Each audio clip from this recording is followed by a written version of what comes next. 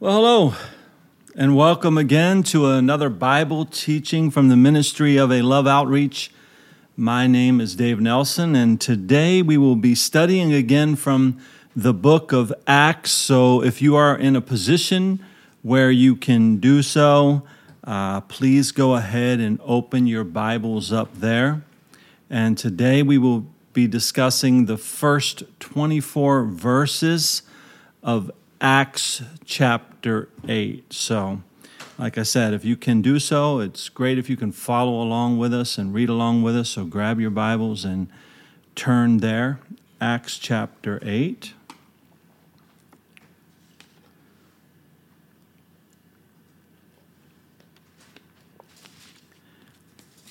So Acts chapter 8, and let's go ahead and start reading in verse 1. It says, "Now Saul was consenting to his death." Now this is talking about Stephen here, right? As we came out of Acts chapter 7, we read the story of Stephen.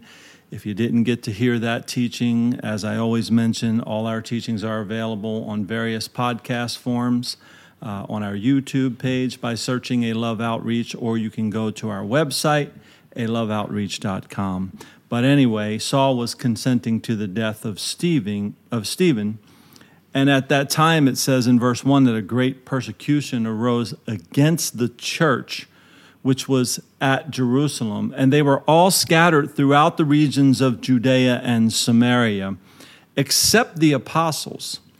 And devout men carried Stephen to his burial and made great lamentation over him. Stephen was indeed a great man of God. Verse 3, though, goes on and talks about a man who was not yet a man of God, and that's Saul, who was consenting for at the death of Stephen, right? But as for Saul, he made havoc at the church, entering every house and dragging off men and women, committing them to prison. Therefore, those who were scattered went everywhere preaching the word. So let me remind you, as we've been going through the book of Acts, of what an amazing time that this was as it relates to the spreading of the gospel and the growth of the church, the body of Christ there. Notice in verse 4 that the result of the persecution against the church was that the body of believers in Jesus Christ went out, right, to spread the word of God. So think about that. Men and women were being ripped out of their houses and put into prison. And I think we can safely say that they were not treated with kids' gloves, as the saying goes, right? For the early day believers, in Jesus, they were living out the real deal Christian life. And I'm going to stress that a lot as we go through this study today. What is the real deal Christian life? What does that look like? I believe we're going to see that as we go on here, right?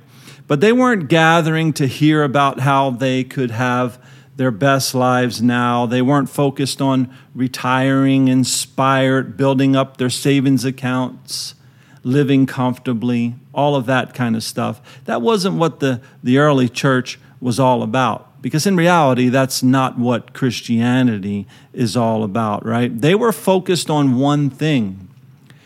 They wanted the word of God to spread. Oh, imagine if the church today, the body of believers, people who at least profess to be believers, and we're going to be taking a look later in this teaching here about what a real believer looks like as well. But imagine if true believers were spreading the gospel today, and actually they are. There are true believers that are spreading the gospel. It's just not mainstream today. It's not the mainstream church. It's not mainstream Christianity today to be all about the spreading of the word of God. Again, it's about many other things, but it's not about that, unfortunately, within mainstream Christianity. But these people of this day, they wanted to see other people come to faith in Jesus Christ. And they were willing to forsake all to do so. just as Jesus commands people to do today. That's still the requirement to come and to follow Jesus. You must forsake all to follow him. You're leaving a life behind. You're being born again and coming into a new life where you are now obedient to the Lord. Now, here we see that the apostles stayed in Jerusalem, and, they had a job to do. The Spirit of the Lord was leading the rest of the church to go out into all the world and spread the word of God. And all of this, again, was a movement of the Holy Spirit. The will of the Lord was truly being done in and through the lives of the believers in the early day church. Even the death of Stephen was used for good, as it sparked the persecution that would send the word of God out. Think about that. Right? The death of Stephen was used for something good. A great man of God was killed, martyred, but something good came out of it. It was the spreading of the word of God. And that's what this persecuted church was all about too. They were ripped out of their homes, put into prison. So they had to take off, the ones that weren't put into prison had to get out of there and scatter. But when they did, they went out and they spread the word, right? So some may ask, how was it that the apostles then could stay in Jerusalem and not be put into prison? And to me, the only real logical answer was that the work of the Spirit was more powerful than the work of the devil, as still is the case today. The Holy Spirit had work for the apostles to do. The Holy Spirit had work for the other believers in the church to do. So it scattered them, persecuted them, sent them out. But the apostles were able to stay there, as far as we know, right, and continue to do what they were doing, as we read the book of Acts here, right? Right? Are you willing to serve the Lord today if it means persecution? That's a real test of our faith. That's a real test of where we are in Christ. When times get hard, maybe we're not being persecuted at this point in time and ripped out of our homes yet. Maybe we're not being, ridiculed and mocked for our faith yet in the mainstream world anyway, right? But there's other things that go on in our lives, isn't there? There's sickness, there's death, there's the death of a loved one, things like that. Many things that can happen to us in this world that are troubled times, bad times, things that we just don't understand why they're happening to us.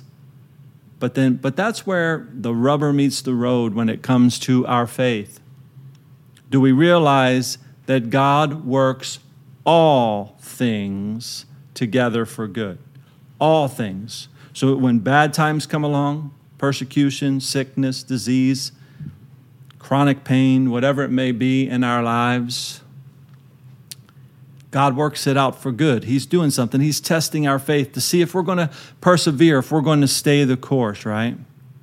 But many people today would rather just heap up for themselves teachers, as the Bible says, right? Or pastors that tickle their ears, that get up on the stage and tell you about how healthy, how wealthy, how great you are, and all of that kind of stuff. That's what mainstream Christianity likes to hear and preach today, right? But this is a false doctrine, but it is so prevalent today, in the world of what is called Christianity. The problem is you don't find it in the Bible, as I've mentioned in other teachings. So you won't hear it from a Bible teacher like me, because it doesn't exist in the Bible. Okay? Now, you can pick and choose some scriptures out and make them say whatever you want, but when you read the Bible in its context and you see the work of the Lord, it's not about that at all, right? When Jesus calls you to come, he calls you to forsake all else and to follow him. Let me have you go ahead and turn in your Bibles this morning to the Gospel of Luke, Luke chapter 14. It's back to the left from where we are in Acts right now, just before the Gospel of John. The New Testament goes Matthew, Mark, Luke, and then John, and then Acts. I want you to find Luke chapter 14. And we're going to look down and we're going to start reading in verse 25. So Luke 14:25. It's this interesting story here, right? Now great multitudes, right? This is speaking of Jesus. Now great multitudes went with him. And he turned and said to them, if anyone comes to me and does not hate his father and mother, wife and children, brothers and sisters, yes, and his own life also, he cannot be my disciple. And whoever does not bear his cross and come after me cannot be my disciple. Now pause right there for a minute, because it's important that when you read the Bible that you pay very close attention, very careful attention to the context in which everything is written. It tells us in verse 25 there that there were great multitudes following Jesus. In other words, a boatload of people, a mass amount of people were following Jesus. But the thing is that Jesus knew what was in the hearts of these people. He knew that many were following him simply to watch a show, to see him perform miracles, signs, and wonders, and to maybe even get a little free food from time to time when he did a miracle and such. Maybe they can get some free food. Maybe they can get something out of it, right? So here we see Jesus laying down the truth that will cut through the lies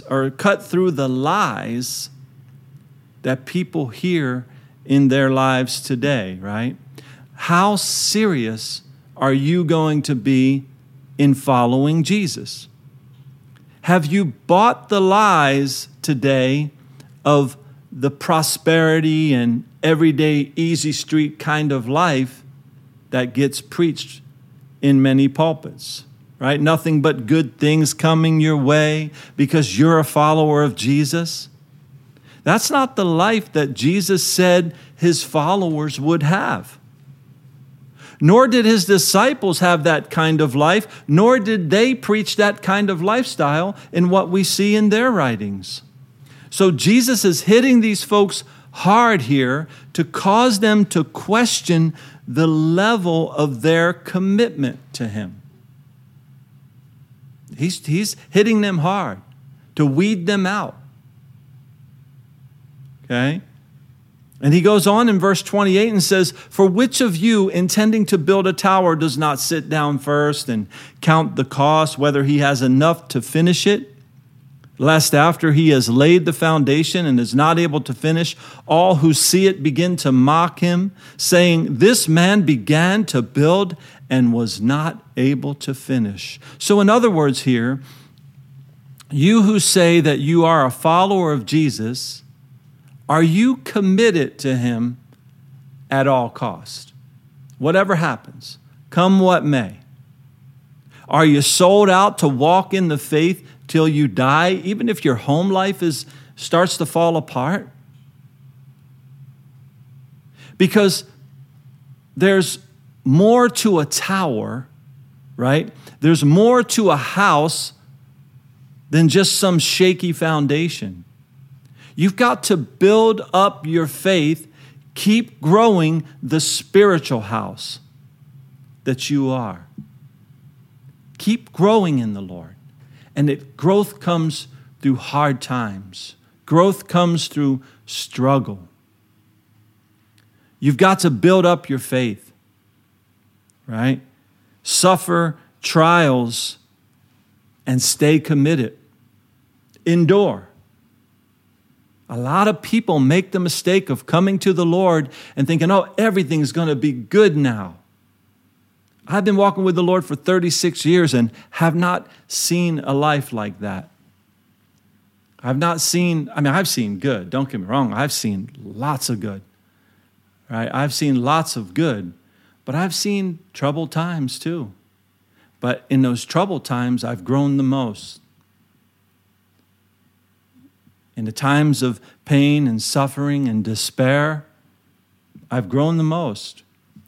Because I don't believe in God in such a way that he has to do what I say, or he has to do what I command him to do, or he has to answer my prayers in the way I want them or to be answered. See, I believe that God is great. God is greatly to be praised. God is awesome. No matter what, come what may, he is God. He is on the throne. And he's not about listening to me. I'm all about listening to him and obeying him and doing what he wants me to do, to stay the course, to persevere, right? This is what it is to be a follower of Jesus. Read the Bible for yourself. Don't just listen to these pastors up there that look oh so good and have all the lighting and all the shows and all of the stuff. Read the Bible for yourself. Come to know the Lord personally within your own heart. Jesus goes on in verse 31, or what king going to make war against another king does not sit down first and consider whether he is able with 10,000 to meet him who comes against him with 20,000. In other words, the battles are going to be hard, folks. There's going to be battles. And sometimes what's out there, what's facing you, is bigger than you, stronger than you. But it's not bigger or stronger than God, so we trust in God, not the circumstances of life.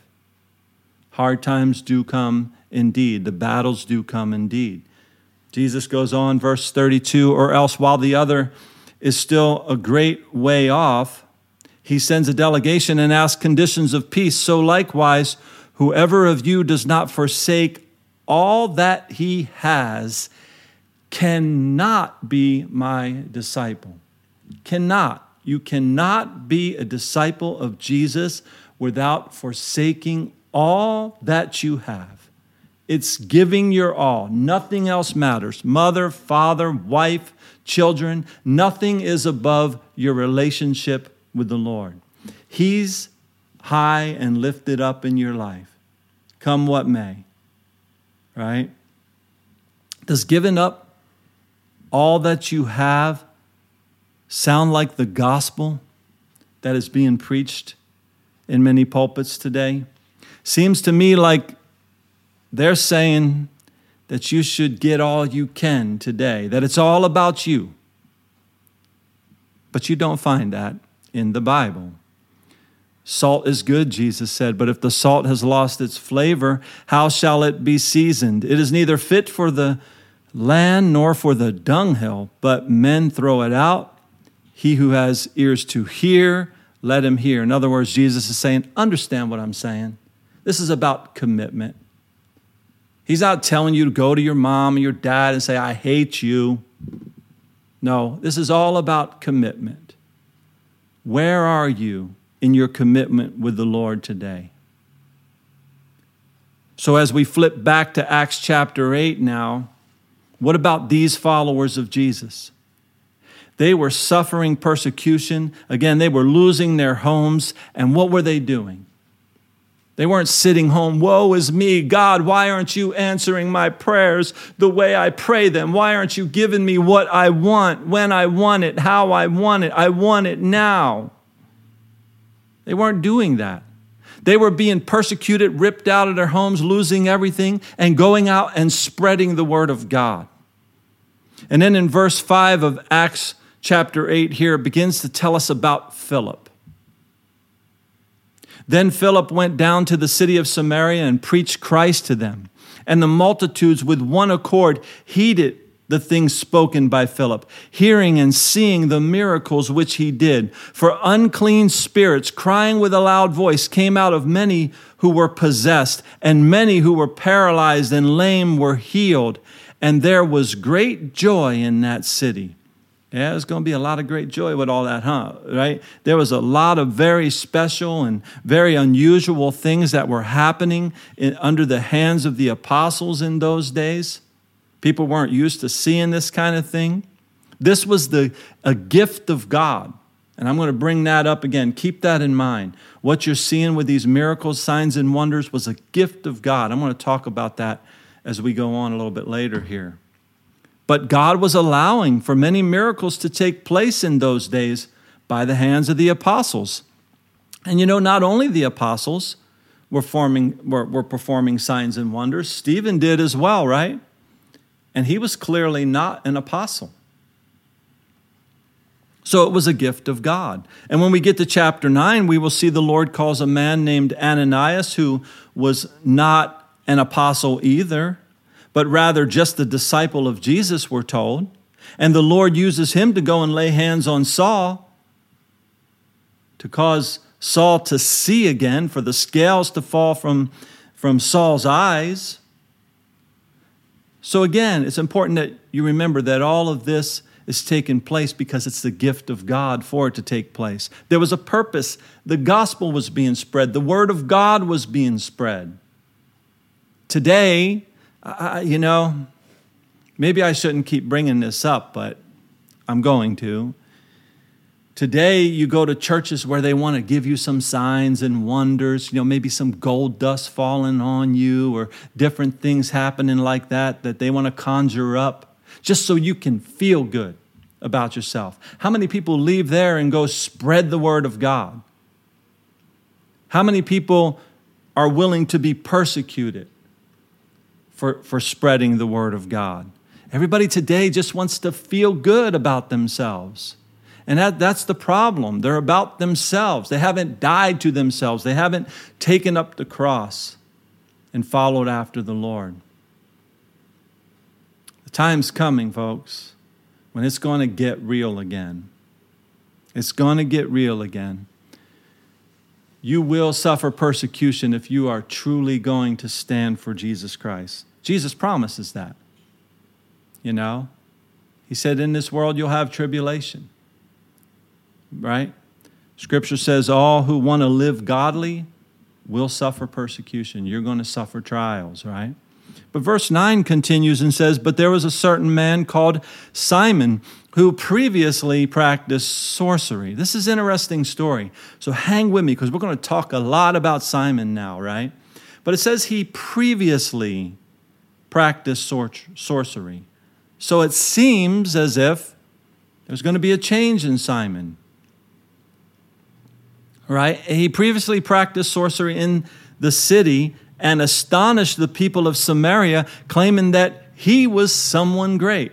That's what he used to do, right? So Simon really thought he was someone special, to whom they all gave heed. In other words, they all listened to him, from the least to the greatest, saying, this man is the great power of God. So everybody thought that about Simon the sorcerer. And they heeded him, because he had astonished them with his sorceries for a long time. But, now verse 12, but, I want to stop right there, because that's a very key word right here, because that's indicating to us that something is about to change here. The people used to be fooled by the works of Simon the sorcerer. But it says, but when they believed Philip, as he preached the things concerning the kingdom of God and the name of Jesus Christ, both men and women were baptized. So Simon thought he was something great. They all thought Simon was something great, but God is greater. And the work of God and the preaching of the kingdom of God is what really is great. That's what really changes the hearts of men and women and causes them to come to Christ. Right? There's a biblical pattern, though, that we see set forth here. When someone comes to faith in Jesus, they have first of all repented, right? They used to believe this kind of stuff. Simon the sorcerer over here, he's great.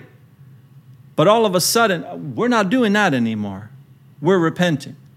We're not going in that direction anymore. We're turning from that. And there's something today that maybe you need to turn from. Maybe it's a religion even that you grew up in, but it's not in line with the Word of God. But you don't even know it. Maybe you've come upon this teaching somehow, some way, at some future date, and you don't even know what the Word of God says. And I'm someone that's telling you, get into the Word of God and find out what it says, right? But there used to be something you believed. And there used to be a way that you lived. There used to be a way that you thought about the Bible. There used to be a way you thought about God. There used to be something, but the kingdom of God message, the preaching of the gospel, changes all of that. So again, the first thing these people do is repent. They come to faith in Jesus. And then they're baptized.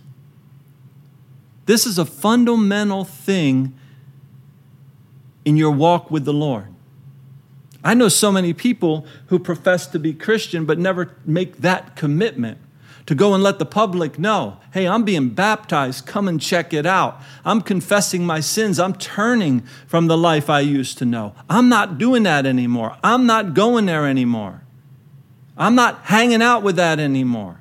I'm being born again. I'm repenting. I'm turning from the sorcery I used to know. And anything that's not the gospel of the kingdom is sorcery. Anything, by comparison, I'm saying. There's a lie and there's truth, and that's it.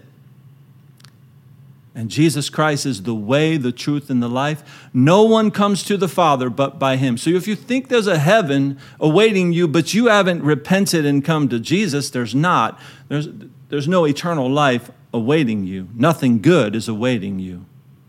Okay? But we see a pattern there. They repent of something.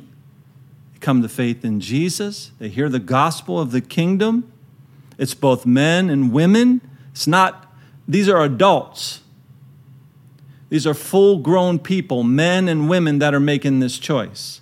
So this is why anybody that studies the Bible will know that baptism is for a repentant person, not for a baby. A baby cannot repent.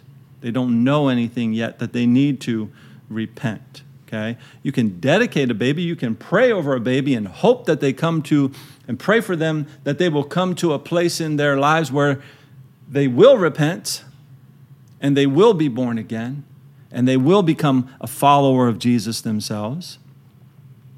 But again, these are grown adults, men and women. Notice also that Philip was preaching something that brought them the opportunity to come to faith in Jesus. What was he preaching? The kingdom of God. A person that comes to the kingdom of God, again, has repented and is coming out of living a life that's in accordance with the kingdom of darkness, the kingdom of this world. A person repents of saying, I'm my own king, when they really don't realize that Satan, the father of lies, is their king, and that's who they're really following. But they leave that kingdom and they come into this kingdom, the kingdom of God. In 1 Peter 2:9, speaking of those people that have done that, have been born again, says they are a chosen generation, a royal priesthood, a holy nation, his own special people, so that they can proclaim the praises of him who called us out of darkness and into his marvelous light. When you come to Jesus, that's what it is, folks. You're coming out of darkness and you're coming into light. And light exposes things. And life shows you truth. Right? Light, exposes things. It exposes truth and exposes what is a lie. Jot down that verse, 1 Peter 2:29, or just put it in your memory and go read it yourself. But again, the kingdom of God is preached. You believe, you're baptized, you come to the new kingdom, right? This kingdom of God where Jesus is king. Jesus is your master. Jesus is your Lord. You surrender to him. You praise him. You bow to him. Whatever he brings, you glorify him in your life, come what may. And right now we're going through this test of this life, trials and tribulations and things that happen in this life, in this world. Again, there's sickness, there's disease, there's death. We lose loved ones and things like that. We don't want that to take place. We don't want that to happen. None of us do.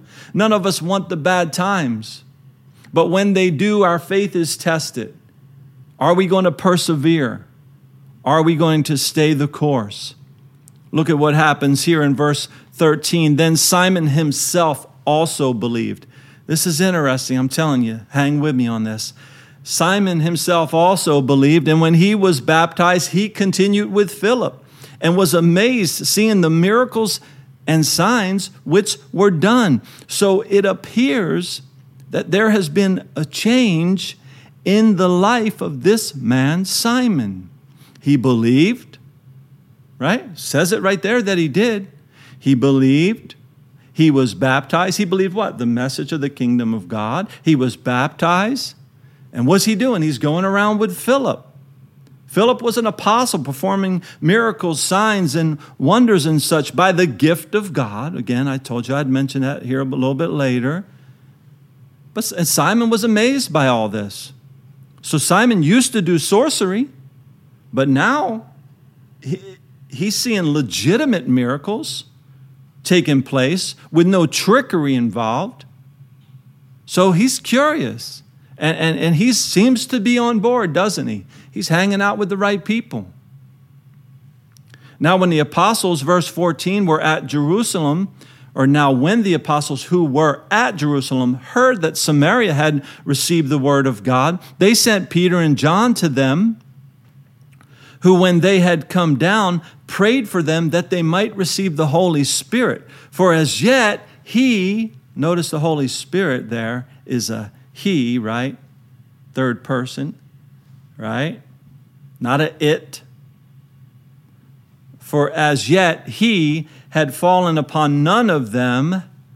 They had only been baptized in the name of the Lord Jesus. Then they laid hands on them and they received the Holy Spirit. Okay, so we're learning quite a bit here from this chapter.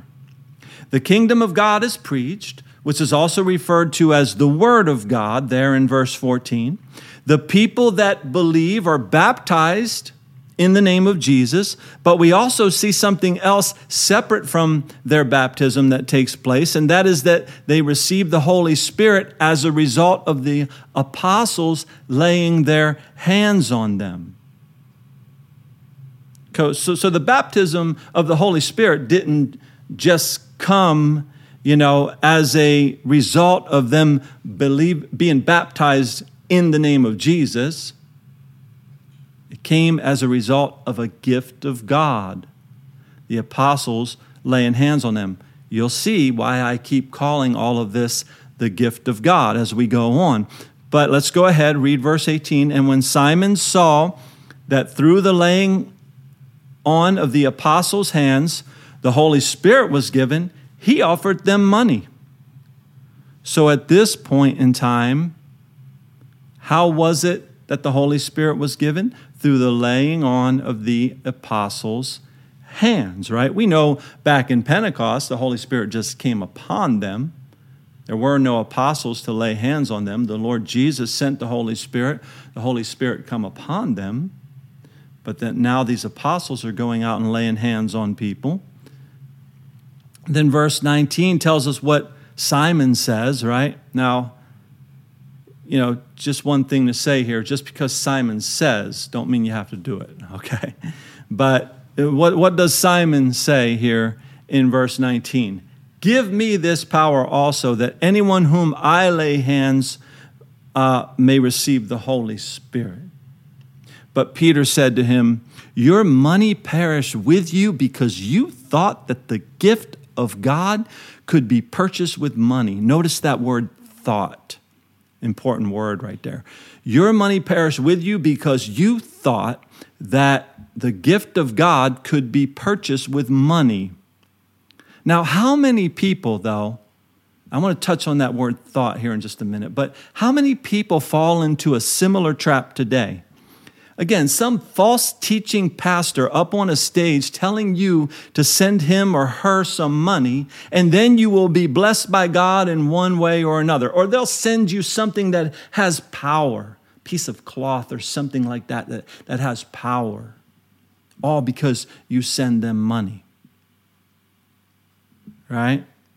Some type of gimmick that they will use to get your money out of you. Now look, what we've got to recognize here with Simon is that, yes, he he appears to have come to believe. Yes, he has been baptized in the name of Jesus. But what's the real deal? Think about that with people today. Many people go through that process. But where are they in their heart? Right? Are they still babies who need to grow? Maybe so. Or maybe, are they really not repentant? Maybe so. But they say they believe, and maybe they even got baptized. Right? But all of us have to grow in maturity in the Word of God, right? And this is why, again, many people come to Christ today, and if they're not properly taught in the Word of God, they will fall back into their own ways. They begin to think that the kingdom of God is about money. Again, or they have some pastor telling them that they can be rich and have their best life now. All because they fully don't know the truth of the Word of God. You need to study the Bible in its entirety. You need to hide the Word of God in your heart that you might not sin against Him. And let me tell you something. There's nothing that God needs your money for. Nothing that God needs your money. He works in the hearts of men and women just fine with no money. Without money at all. Without using money at all. His Spirit can do that. Many people don't want to trust Him. Even many churches don't want to trust in what the Lord can do. So they make their church about money in one way, shape, or form.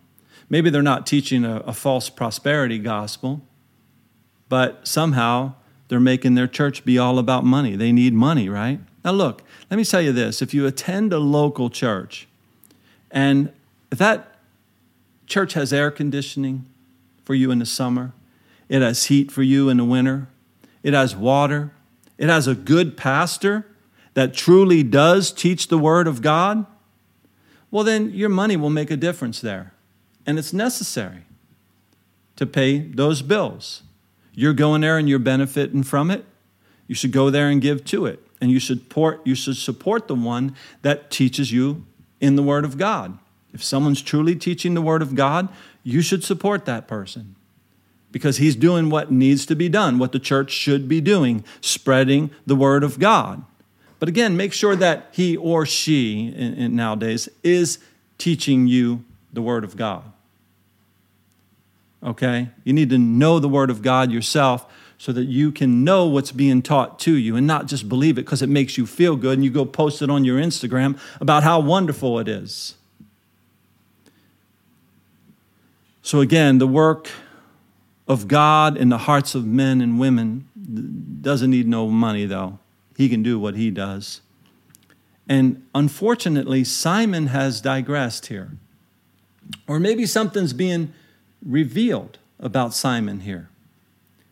And Peter says to him in verse 21, "You have neither part nor portion in this matter, for your heart is not right in the sight of God." So again, right, the apostles were laying hands on the baptized believers and they were receiving the Holy Spirit.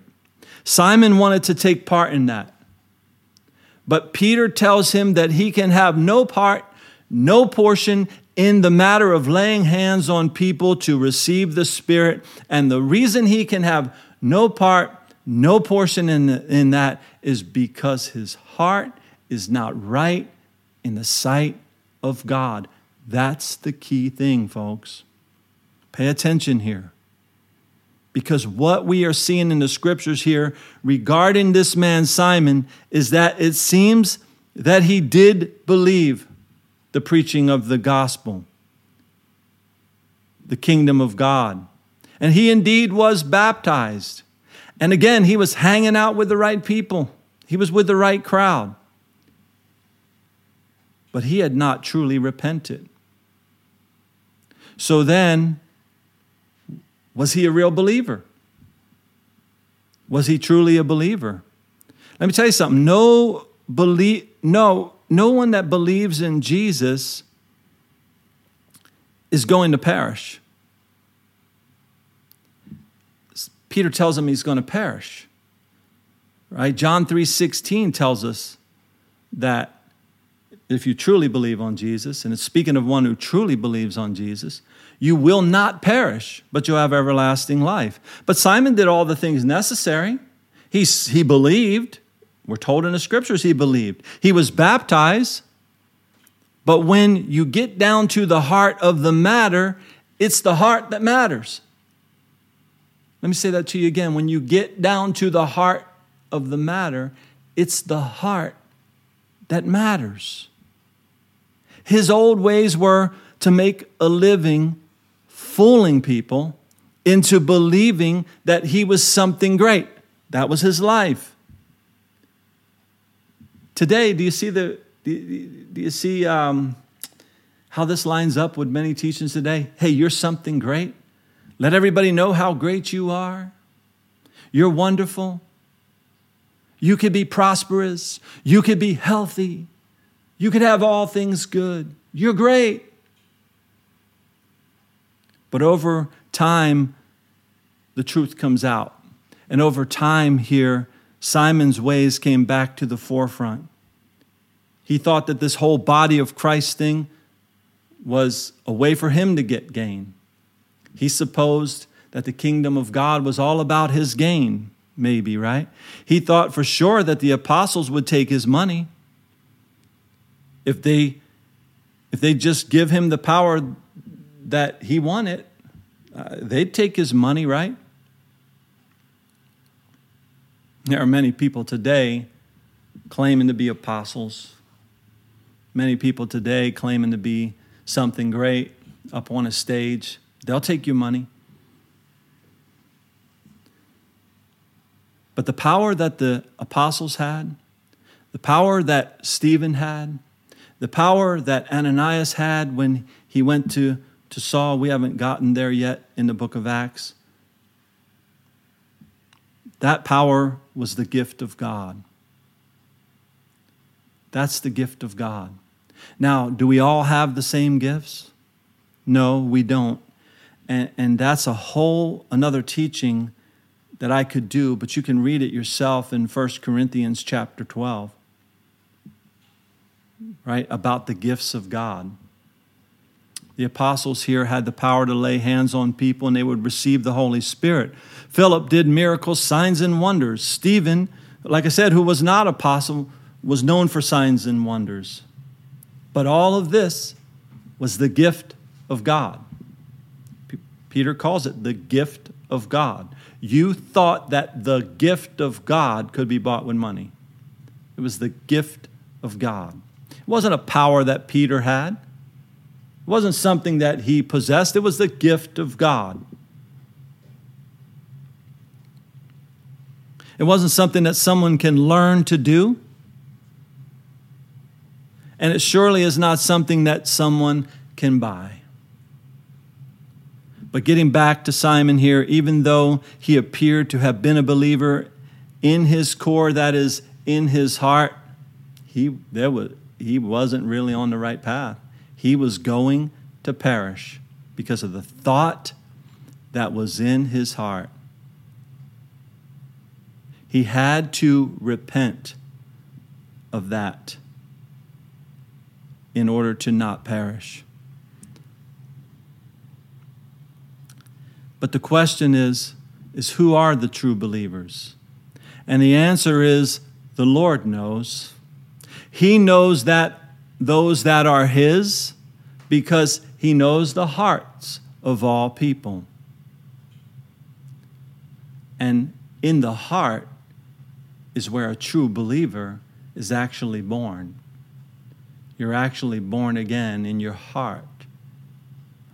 Old things pass away, all things become new. And a tree is known by its fruit. The wickedness of a person's heart becomes evident by their actions and their words. If someone is continuing in willful sin repeatedly, then their actions are proving what's in their heart. Just like it eventually came out of Simon's mouth, what was in his heart came out in his actions, right? If unholy things come out of the mouth, as was the case here with Simon, then a person is truly not repentant. They need to repent. They need to take this before God. And Simon, this so-called believer, was exposed by Peter, as Peter, through the gift of God, could see his heart. And in verse 22, Peter tells him, repent, therefore, of this your wickedness, and pray God if perhaps the thought, now I got a little ahead of myself a minute ago and brought this verse up, but if perhaps the thought of your heart may be forgiven you. For I see you are poisoned by bitterness and bound by iniquity. So again, here we see a man who appeared to have believed and indeed was baptized, right? Or it says he believed. Let me say it that way. The Bible says he believed and he was baptized. But there was some repentance that he lacked. This is why it is tragic today that churches leave repentance out of their gospel preaching, because the people in the pews or in the chairs in the modern churches are perishing, thinking that all they had to do was to say that they believed and maybe get baptized. They were never told about repentance for who they are in their heart. Then Simon, verse 24, answered and said, pray to the Lord for me, that none of the things which you have spoken may come upon me. So where was Simon in his heart? Can we really deduce anything here from verse 24? It would be nice to have a written response from Peter here, but in verse 25, it carries on into a different subject now, which we'll get to in our next teaching. You know, Luke, who wrote this, he could only write so much as he gives us information about the Acts of the Apostles here in the book of Acts, right? And the Acts of the Holy Spirit. But what do you see in verse 24 here? What we see is that Simon seems to put his problem back in the hand of Peter. As if Peter can be, in what's called an intermediary between him and God. But Peter already told him what he needed to do. He needed to pray to God. You see, the issues of our hearts are between us and God. Today, we can go directly to God in prayer. Okay? There is a throne of grace that is established in the blood of Jesus Christ. Okay? There is one God and one mediator between God and man, and that's the Lord Jesus Christ. And He's made it that we can go before a throne of grace. We don't have to have a pastor in between us and God, or a priest in between us and God. Right? Repentance and confession of sin is between you and God, and it's a matter of what's in your heart.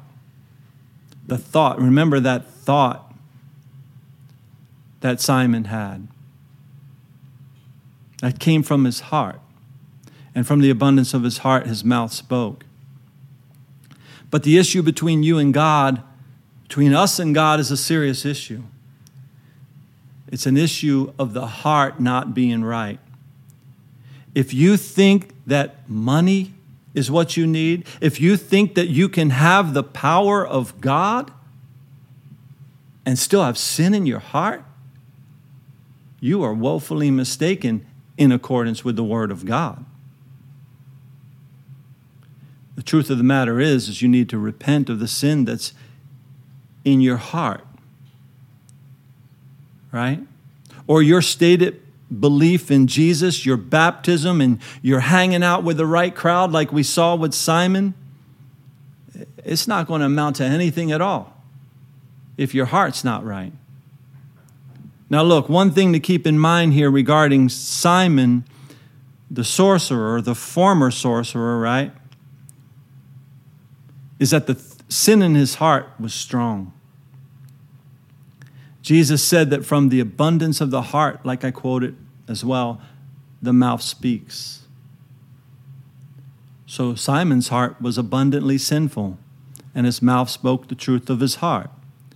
So if you have evil thoughts, and then you're acting upon them, like Simon did, this was at the core of his heart, and then he acted upon it. Hey, maybe if I offer money, I can get this too. I could become the great Simon that I used to be, because all the people left me and are now following this great Jesus. Maybe I could be the great Simon I used to be, and many people fall into that trap as well. They go back to who they used to be. Oh, it was easier. Oh, I like it. I got what I want, when I want it, how I wanted it. I got all that when it was all about me, when I was great, and when all the crowd liked me. It was great. It was much easier. I had more friends. People liked me for who I used to be. But today, the answer is simple.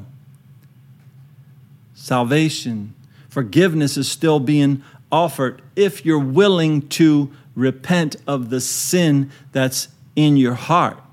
But it's tragic to remain unrepentant and think that you are a believer. I want to say that again. It is tragic to remain unrepentant and to think that you are a believer. If you haven't figured it out yet, faith in the Lord is the hard road. We still walk through a dirty world where sin abounds, but grace abounds for those willing to choose to forsake all, to repent of the sin that's in their heart, and to follow Jesus, to take up the cross and to follow him. The true believers of Acts chapter 8 here are the ones that were willing to forsake the things of this world, participate in the spread of the gospel. But then we also see in this chapter a man whose heart wasn't quite right. So we see a contrast. We see the true believers ripped out of their homes and going out and spreading the gospel. And then we see a guy like Simon who did all that stuff. He believed, he was baptized in all that. He was hanging with the right people. In other words, he was maybe, let's just say he was in the church. Right? But is there sin in your heart today? Are you one who professes faith? Have you been baptized and you go to church regularly, but the sin in your heart is so abundant that it comes out in the things that you do and the words that you speak? You need to repent. And you can repent today, just like Peter told Simon. Pray to God so that you will not perish. You hear that?